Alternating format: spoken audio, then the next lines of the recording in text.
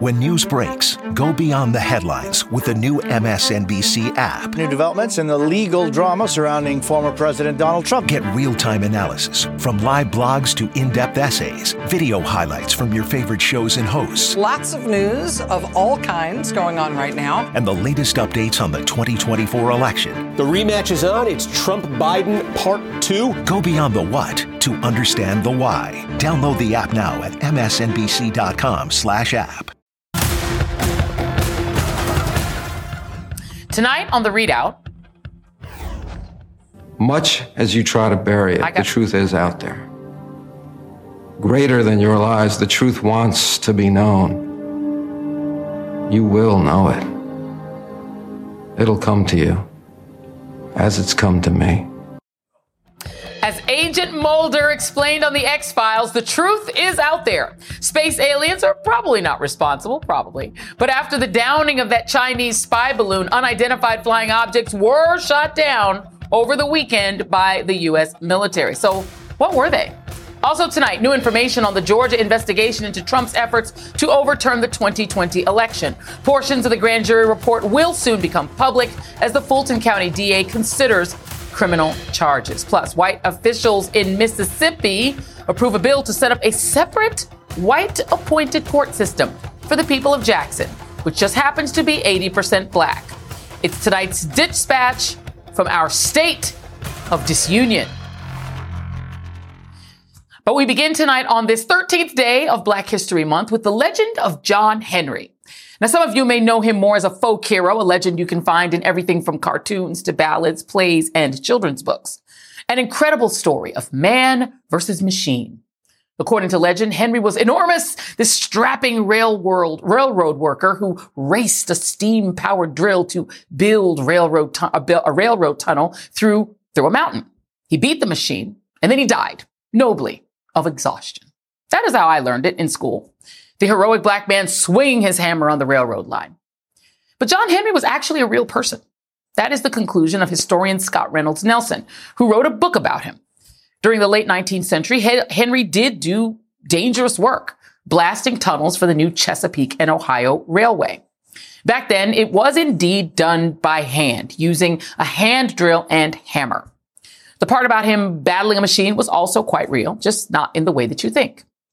Reynolds discovered documentation of a 19-year-old black American man by that name in previously unexplored records of the of the Virginia Penitentiary, which helps explain why Henry was forced to do this work in the first place. Railroad work was escalating after the end of the Civil War. The Southern landscape was devastated by the war, and 4 million African Americans were now free. But the South, as well as the entire nation, had a big problem: finding a replacement for the huge free labor force called slavery. In short, lots of industries needed cheap labor for the tough jobs, the inhumane, dangerous work of physically building American industry. The 13th Amendment may have freed black people from bondage, but it also provided a loophole. Slavery and involuntary servitude were banished except for those who had been convicted of committing a crime. Enter convict labor, where imprisoned Americans could literally be leased to industries who needed workers. The prison convict leasing system of involuntary servitude filled the labor supply shortage in the Southern plantations and in growing businesses like the railroad monopolies who were connecting the nation east to west. It became a huge industry, which relied on incarcerating as many black people as possible to essentially re-enslave them. I mean, you could get arrested for anything: vagrancy, speaking too loudly in front of white women, true story, or even for just being unemployed. Among other work, prisoners were tasked with the deadly work of railroad construction. Now, the historian that I mentioned, Scott Reynolds Nelson, says that John Henry was one of those men. The New York Times review of his book details how Henry was from New Jersey, a Union soldier. In 1866, he was arrested for allegedly stealing from a grocery store and sentenced to 10 years in prison. He was sent to the Virginia State Penitentiary, where the warden, desperate to raise revenue, had begun leasing prisoners to the railroad for 25 cents a day. Nelson also says that John Henry did not die of exhaustion, as folklore suggests. More likely, he died of silicosis, a fatal lung disease that took the lives of many of the workers who were forced to inhale crystalline dust from the rocks as they cut tunnels through those mountains. Like many figures in Black history, John Henry's story has been transformed over time into feel-good folklore rather than an emblem of Black oppression and corporate greed. And the ways in which slavery by another name persisted long after the Civil War. For example, ballads, books, and statues like this one in Talcott, West Virginia depict John Henry as large and muscular, a Paul Bunyan type. But the real guy was described as a small man, perfectly sized for tunnel work. And the machine that he battled, the steam drill, took his life with chemicals, not by noble exhaustion, and did the same to many of the Black laborers who were forced to hand drill holes deep into solid rock in order to set explosives to cut through those mountains. Their inhalation of dust and chemicals, the exposure to disease, that gets left out of the heroic ballads. We don't learn about the Chinese migrants who laid the tracks of the Transcontinental Railroad either. But we do know about the railroad tycoons who emerged in the Gilded Age. Theodore Roosevelt sought to end business monopolies like theirs, going after a railroad holding company that threatened to monopolize rail traffic across the western United States. But then Ronald Reagan undid much of that, and Donald Trump made it even worse. Fast forward to today, where an environmental disaster is currently unfolding in the town of East Palestine, Ohio.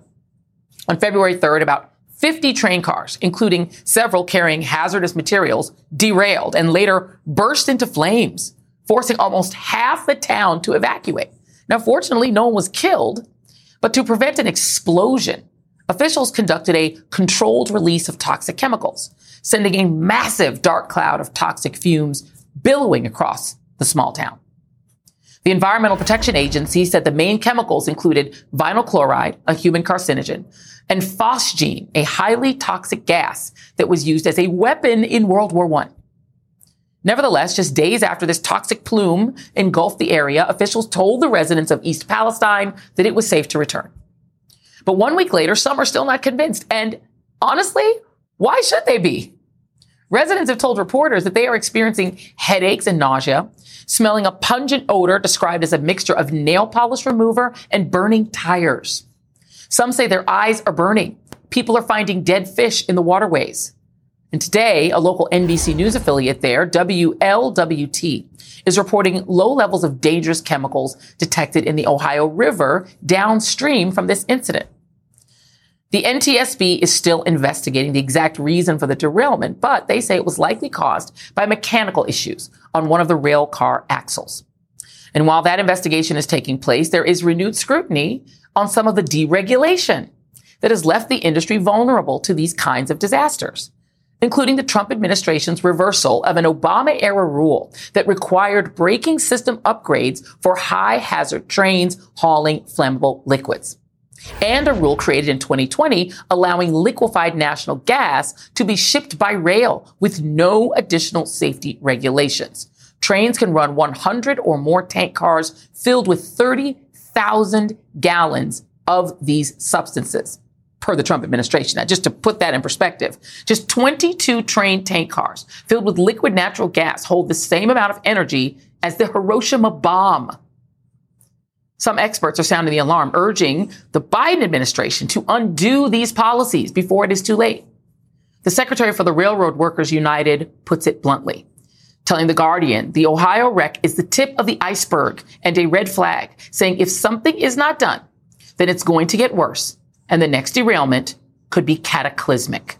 Joining me now is Mustafa Santiago Ali, Executive Vice President of the National Wildlife Federation and a former senior advisor at the Environmental Protection Agency, and NBC News correspondent Ron Allen, who's been covering this major story unfolding in Ohio. Ron, my friend, I want to go to you first, and it's good to see you, even under these circumstances, but please describe for me what folks in Palestine, Ohio, are telling you they are experiencing, feeling, seeing in their town after this explosion.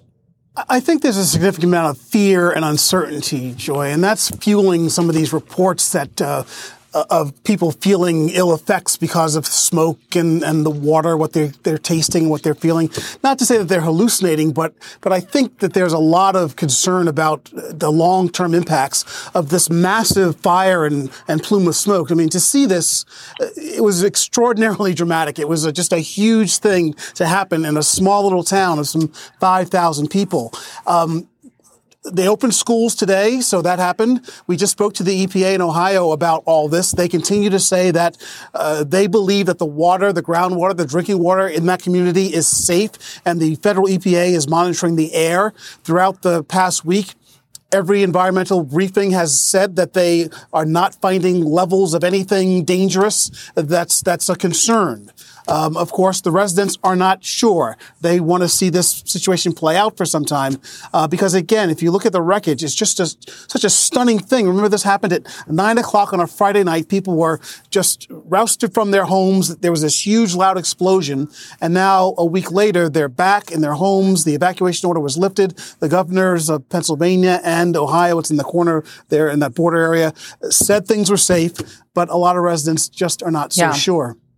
Yeah. It sounds like what was said about Flint when they said, oh, no, you can drink the water again in Flint. And then it turned out, nope.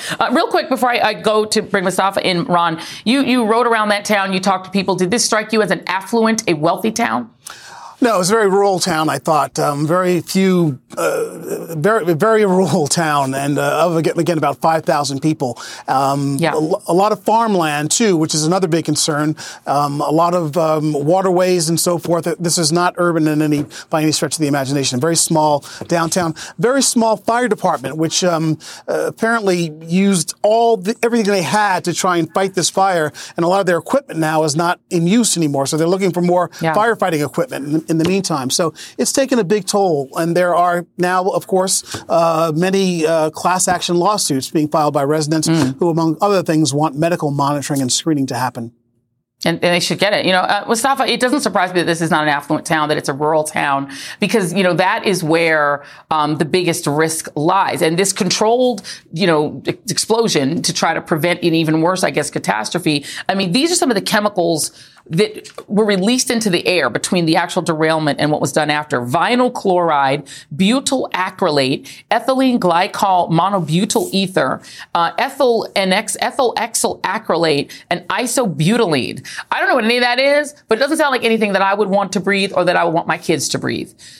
How do we end up in a situation like this where in the year of our Lord 2023, we have a train derailment, a train filled with chemicals going through rural America, and it leaves this kind of devastation? Well, Joy, we continue to create these sacrifice zones across our country. Some folks don't actually realize that we've got 160,000 miles of track that's out there.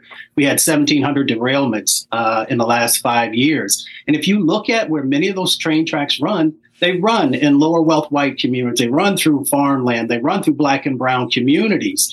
So we have to pay particular attention to the sets of needs that exist there. We've got to make sure that we're also taking care of the infrastructure that has to be in place, because these trains, in many instances, are carrying these toxic chemical bombs, if you will, when you have these types of derailments, and then if there are the explosions that are in place. And most folks need to also understand that those chemicals that you laid out for everyone, a number of those are cancer-causing chemicals. So if you breathe, the average person breathes 20,000 times a day, and you happen to breathe in some of these chemicals, then you are, exposing yourself to the possibility and the risk of having cancer or liver or kidney disease or a number of other diseases that are a part of this. But it all goes back to us making sure that we are protecting our most vulnerable communities. And the waterways where some of those chemicals are going to go also actually lead to places like the Ohio River, which is one of the dirtiest rivers that we already have. And, during the Trump administration, they rolled back. We don't know that brakes were an issue here, but they rolled back this Obama-era rule that required these monopolistic train organizations, they're still a monopoly, they're back to being a monopoly, to put in brand new pneumatic brakes. That was rolled back under Trump. Should the Biden administration look at putting this back in? I mean, these trains carry toxic chemicals. About 4.5 tons of toxic chemicals are shipped by rail every year. An average of 12,000 rail cars carrying hazardous material pass through cities and towns every single day, according to the Department of Transportation. The Pittsburgh region alone has seen 8 train derailments over the last 5 years. should the rules be strengthened again? I mean, I know their lobbies, the railroad companies' lobbies, spend a lot of money to get deregulated. That deregulation doesn't seem to be working out for folks in these rural communities, Mustafa. Not at all. We've got to make sure that we're enhancing the safety protocols that are necessary to keep both the folks who are working there on the train safe and then all these communities as well. So the Biden administration most definitely needs to tighten these things up. Pete Buttigieg, give us a call. We would love to have you come on and talk about this and whether or not the administration is considering retightening these rules back to the Obama era, because this is terrifying. Mustafa Santiago Ali, NBC's Ron Allen, thank you both, my friends. I appreciate you. Up next on the ReidOut, mounting demands for answers as North America grapples with a series of mysterious objects shot down over U.S. and Canadian territory. The ReidOut continues after this.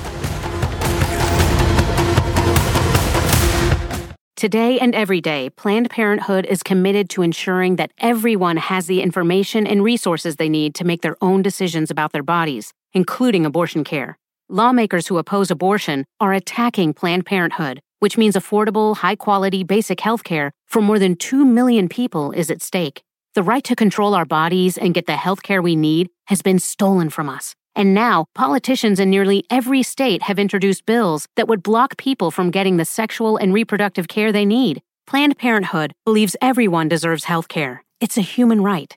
That's why they fight every day to push for common-sense policies that protect our right to control our own bodies and against policies that interfere with decisions between patients and their doctor. Planned Parenthood needs your support now more than ever. With supporters like you, we can reclaim our rights and protect and expand access to abortion care. Visit PlannedParenthood.org/future. That's PlannedParenthood.org/future. What is true, and I'm actually being serious here, is that there's footage and records of objects in the skies that we don't know exactly what they are. After the events of the past few days, people are asking the Biden administration the same question. Luckily, the truth is out there, and we need to know what it is that's flying through our skies. According to the White House press secretary, no, Mars is not on the verge of an attack, however. There is no indication of aliens or extraterrestrial activity with these recent takedowns. She was forced to state that on the record after yet another unidentified flying object was shot down over Lake Huron on Sunday. It was the fourth object downed in 8 days, which Pentagon officials believe has no peacetime precedent. The Pentagon has been on heightened alert since a spy balloon from China emerged over U.S. airspace in late January. Speculation about unidentified flying objects, or unidentified aerial phenomena, as they're called today, was fueled when Pentagon officials said the objects posed no security threat, but added that so little was known about them that Pentagon officials were ruling nothing out. Not even UFOs. These sightings have increased since the Biden administration uncovered a vast Chinese surveillance program run by China's People's Liberation Army.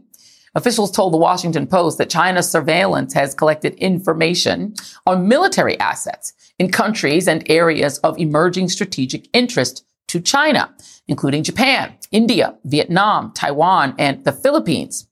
White House National Security spokesperson John Kirby walked reporters through some key facts regarding the 3 new objects, which the U.S. has been unable to access because of weather conditions. Now, he emphasized there could be completely benign and totally explainable reasons for why these objects are flying up there, such as for research purposes from corporate entities or academic institutions. He also explained why we're hearing more about these objects.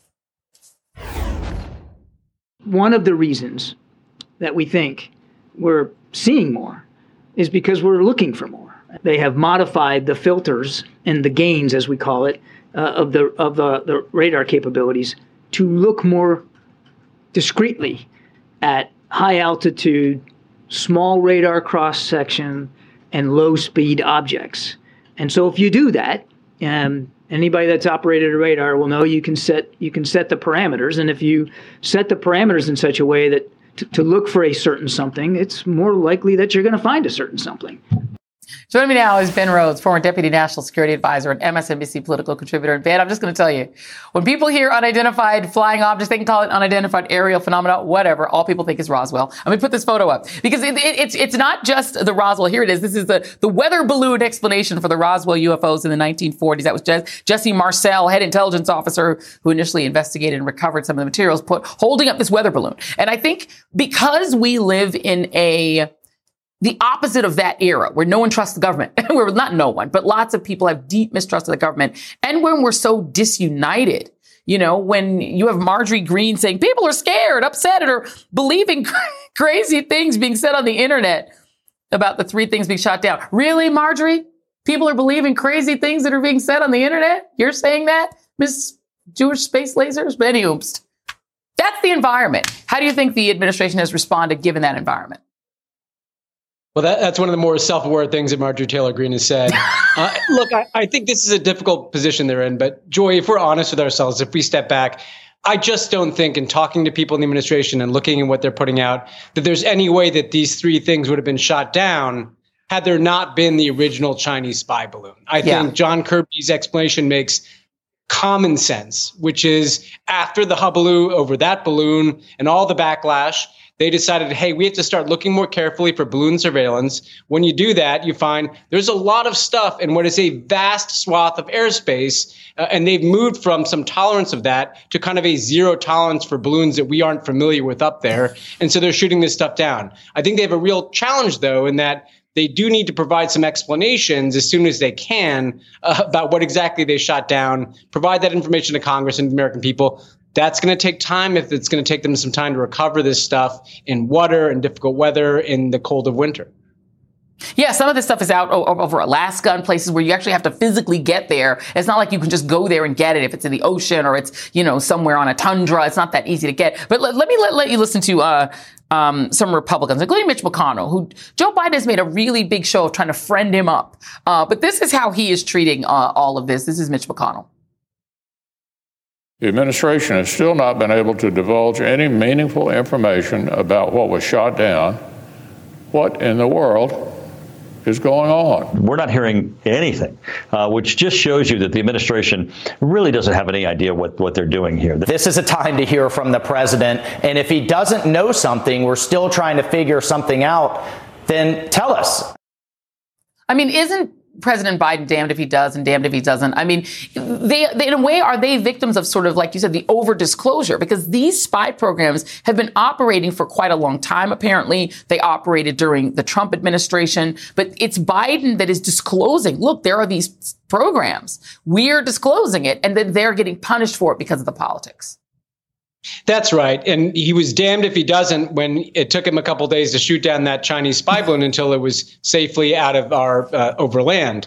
Now he's clearly decided to take a more aggressive posture. I think the fair criticism, or at least the fair request of the administration, is what is the criteria under which you're going to now shoot down balloons? Because the reality is there's thousands of balloons up there and even many more drones and things of that nature that are engaged in scientific research, weather balloons, corporate mapping, all this kind of stuff. Presumably, most people that have something in the air have to file some kind of flight plan. And so the stuff that they're finding that doesn't match anything on their records, it doesn't have a flight plan, maybe that's what they're taking out. But I think that what they do owe is an explanation about when are we going to shoot something out of the air?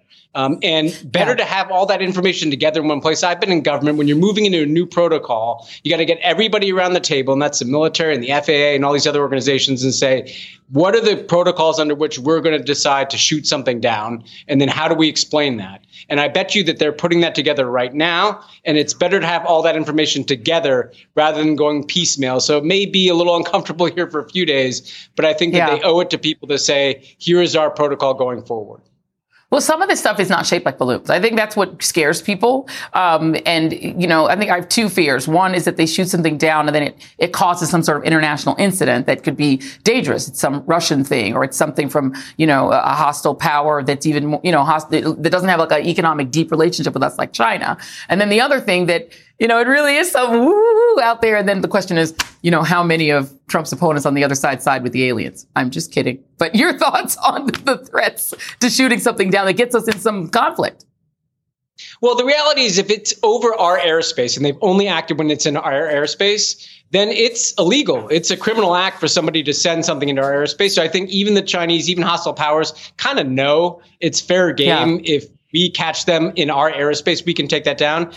If it's the aliens, Joy, we got a bigger issue about whether we want to make first contact in that way. But you know what? I think that we'll forget how this all started if it turns out that this is coming from a distant universe. Because if they've observed how we roll on this planet at all, they're not going to come to help. They're going to come to be like, oh, this needs to be gotten rid of. So y'all, we better band together because they're not going to be for us. Because they're going to be like, these people are nuts. Right. Let's get rid of this. These creatures are bad. Ben Rose, thank you very much. Much appreciated. But I think Marjorie would side with them. Just saying. Still ahead. Counting down to the release of at least portions of the report from the election grand jury investigation in Georgia. That's next. Stay up to date on the biggest issues of the day with the MSNBC Daily newsletter. Each morning, you'll get analysis by experts you trust, video highlights from your favorite shows. 2024 is now truly the most important election in the history of our country. Previews of our podcasts and documentaries, plus written perspectives from the newsmakers themselves, all sent directly to your inbox each morning. Get the best of MSNBC all in one place. Sign up for MSNBC Daily at msnbc.com. Hi, I'm Jonathan Capehart, and I'm excited to share some great news. Both the Saturday Show and the Sunday Show are available as a podcast. Every weekend, I look forward to bringing you the most important political news and the newsmakers who are creating policies that affect your life. For me, it's all about the conversation. That's when news is revealed and understanding begins. Search for Saturdays and Sundays with Jonathan Capehart and follow.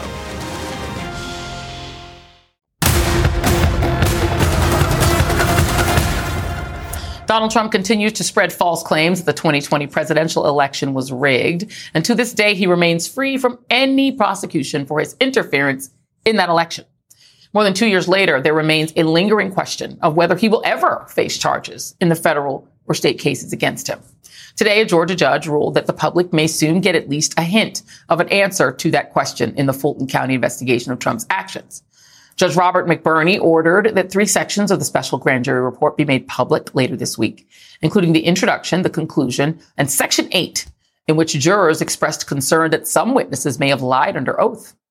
In his ruling, the judge noted that the report includes a roster of who should or should not be indicted, and for what. But those parts remain sealed for now, at least until Fulton County District Attorney Fonnie Willis makes any charging decisions. Willis told the judge last month that those decisions were quite imminent. Quote, imminent. Sorry. Joining me now is Glenn Kirshner, former federal prosecutor and an MSNBC legal analyst, and Charles Blow, New York Times columnist and also an MSNBC political analyst. And Glenn, I do want to start with you. Imminent potential charges. A judge, Judge McBurney, who said that disclosing these 3 buckets of information was of great compelling public interest. Fulton County District Attorney Fonnie Willis replied saying she believes his order is legally sound and consistent with her request. No plans to appeal. What is the significance of releasing this info, in your view? You know, Judge McBurney had to balance some competing interests. There is a searing, public interest in what's going on in this Georgia state criminal investigation regarding Donald Trump's election crimes. But the judge had to balance the release of that information against the impact it might have on Fonnie Willis's ongoing investigation. And, when you read this 8-page ruling from Judge McBurney, I think he struck a sensible balance here. And I have to tell you, Joy, I was most excited when I read about how Section 8, which will be disclosed, has information about how the grand jurors believed some of the witnesses that Fonnie Willis had to compel to testify. We don't know who, but we know guys like Rudy Giuliani, Mike Flynn, and Lindsey Graham desperately tried to avoid testifying about Donald Trump's Georgia state election crimes. They ran to court, and every court ordered them to testify. And now the jurors said, you know what? Some of the witnesses lied to us. The reason that's so important from this old prosecutor's perspective is now Fonnie Willis might have leverage over witnesses who lied in the grand jury, because potentially they've exposed themselves to perjury, to obstruction of justice, and to accessory after the fact. So I always warned my witnesses before I put them before the grand jury. If you lie, I will be your worst nightmare, because I'll ask the jury to consider voting out criminal charges against you for those lies. So this could actually end up being a benefit to Fani Willis's investigation. Yeah, I mean, it's very unusual to lie in front of a grand jury. Like, people know that that's a crime. And so it's interesting, Charles Blow, that, I've sat on a grand jury before. You're the witnesses are made very clear, as Glenn said, it's a felony. You cannot lie in front of this grand jury. They're sworn in. And so what do you make of the fact? I'm just put up this list. These are some of the people.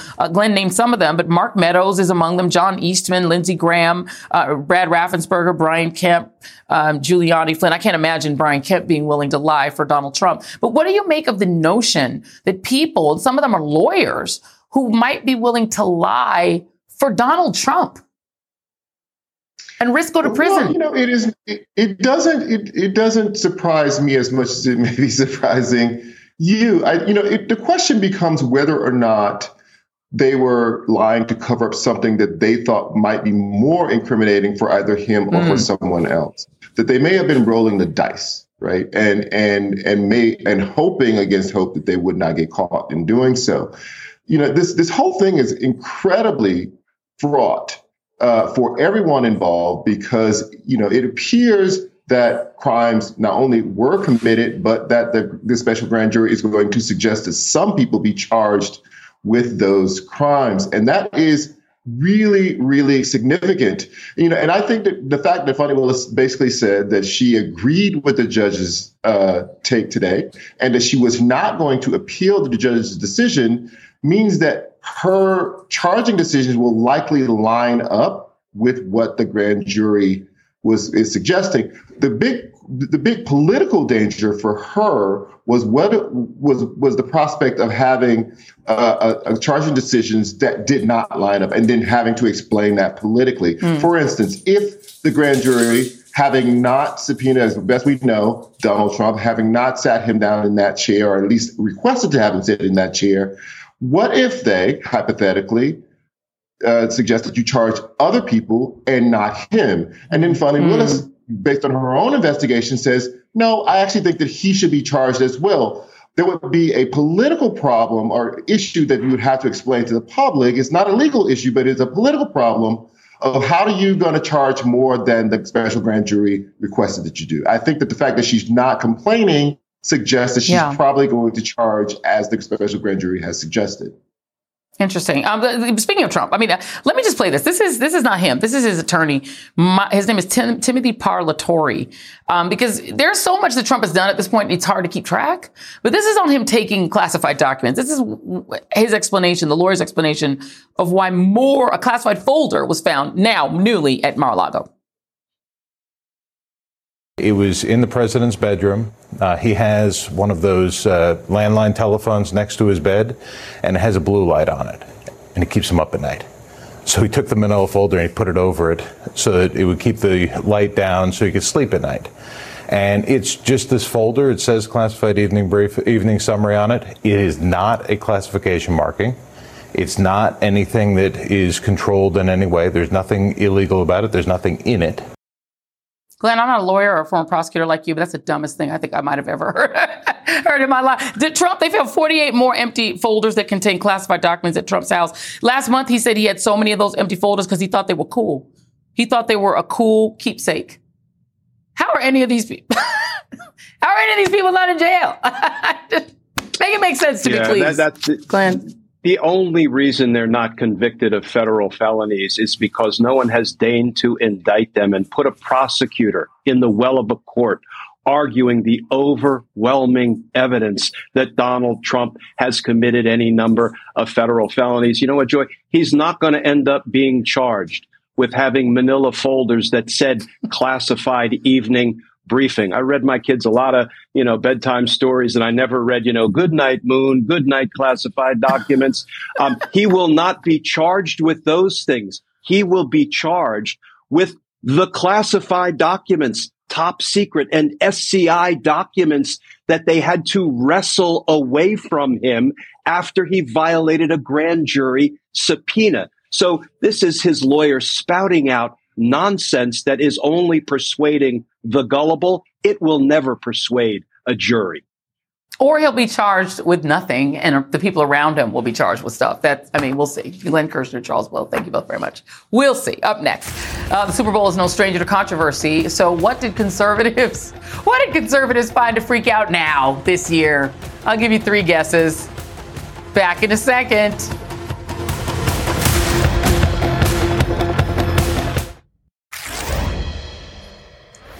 Last night's Super Bowl was in many ways a Black History Month celebration. It was a celebration of Black excellence.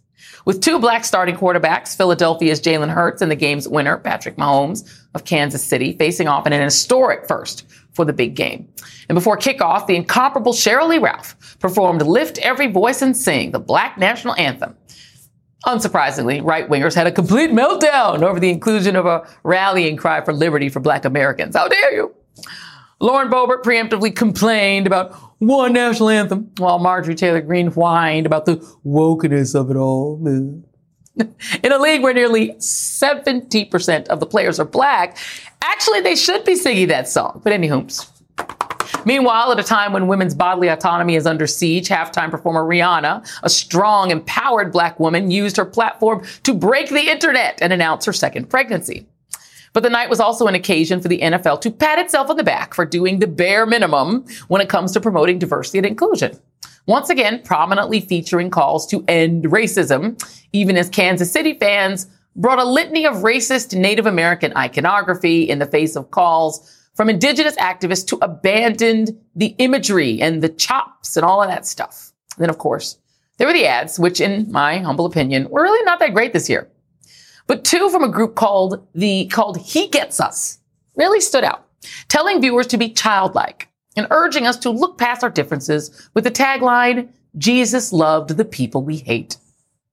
But what those ads didn't tell you is who is behind the He Gets Us campaign. It's part of a $100 million campaign to help promote Christianity and build the brand of Jesus, according to its backers, because his brand has really just never been built before. Most of its donors are anonymous, of course, but David Green, founder of Hobby Lobby, the craft store with a history of funding right-wing religious causes, is a donor. As Lever News points out, He Gets Us is a subsidiary of the Servant Foundation, a Kansas nonprofit. Adding that, between 2018 and 2020, the Servant Foundation donated more than $50 million to the Alliance Defending Freedom, a group that has led fights against abortion and non-discrimination laws, and is designated as an anti-LGBTQ hate group by the Southern Poverty Law Center. The Alliance Defending Freedom drafted the Mississippi law at the heart of the Supreme Court's overturning of Roe v. Wade. And they're currently behind a Texas lawsuit seeking to reverse the FDA's approval of the abortion pill, mifepristone, and to ban the drug nationwide. In other words, it's not as apolitical as He Gets Us claims. And I think it is fair to say Jesus Christ wouldn't spend millions of dollars on television ads promoting his image. But who knows? Next year, if his brand is sufficiently promoted, maybe he could find a way to improve the officiating. Just saying. Up next, Mississippi lawmakers approve a new court system in which white elected officials will appoint judges and prosecutors in one of the blackest cities in America, in what some are comparing to the state's Jim Crow past. That's right, after this short break.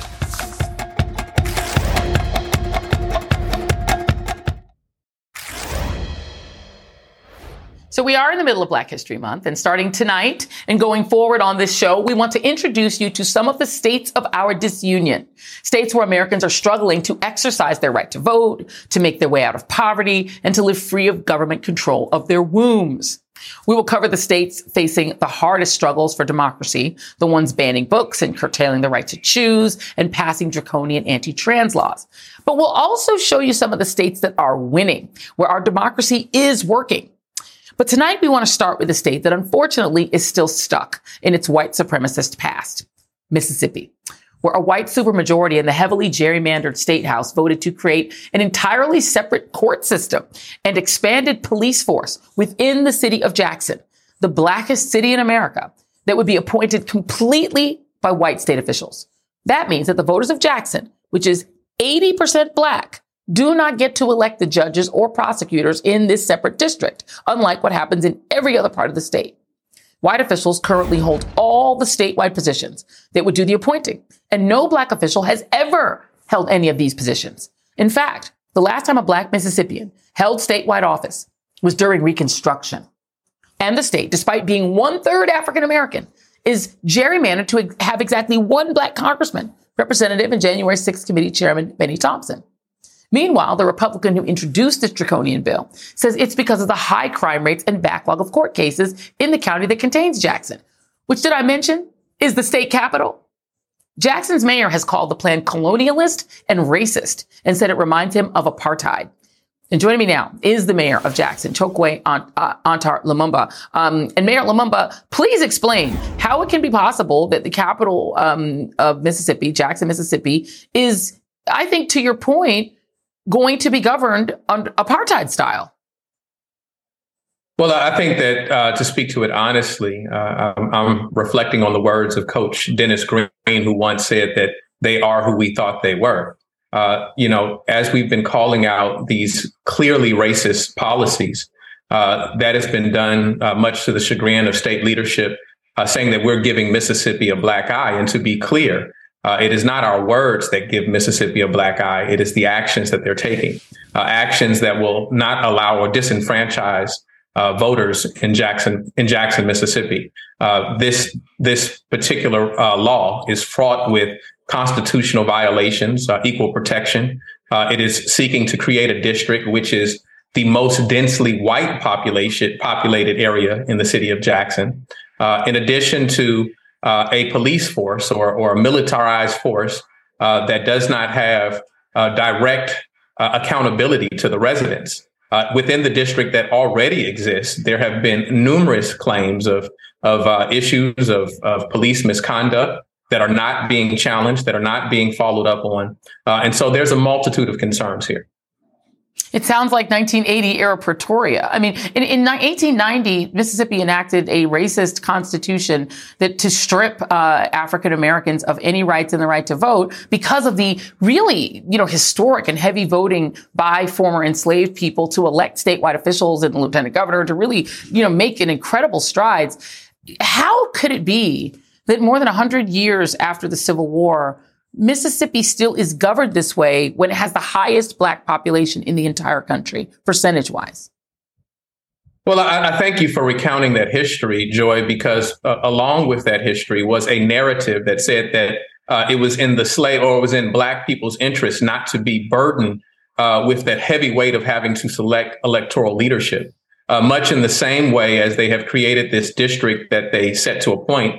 The representative who created this legislation or introduced this legislation suggested that the reason that he thought that these judges should be appointed rather than elected is because we wanted, quote, the best of the best, which is to suggest that Jackson residents are not intelligent enough or aware of their needs enough in order to elect those individuals for themselves.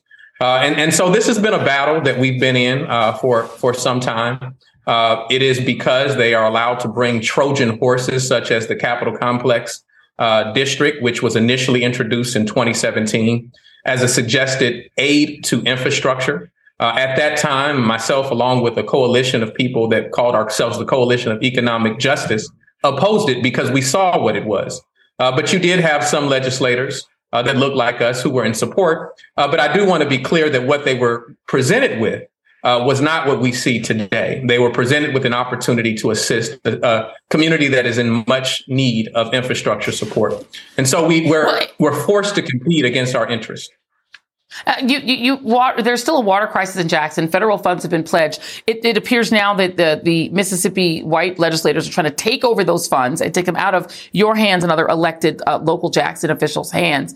This, as Brett Favre is threatening to sue the people who pointed out that he was in possession of funds to build his daughter a volleyball complex that belonged to the impoverished people in the state of Mississippi. He was essentially in a mode of taking from the poor, and now he's suing for his reputation back. It feels like everything is upside down in Jackson and in Mississippi. It feels that way because that's the truth. And at a time where the state is littered with questions of integrity, where there's incompetence there. They charge communities like Jackson, who have been devoid of resources, of being the ones that are incompetent. There has been a willful indifference or a intentional neglect around the issues that Jackson needs. Yeah. And this is part and parcel of the larger effort. And my guess is I'll bet you Tate Reeves and them are busy trying to pass laws, trying to outlaw history, because you wouldn't want people to learn how we got here. Jackson, Mississippi Mayor Chokwe Antar Lumumba, thank you very much. That is tonight's ReidOut.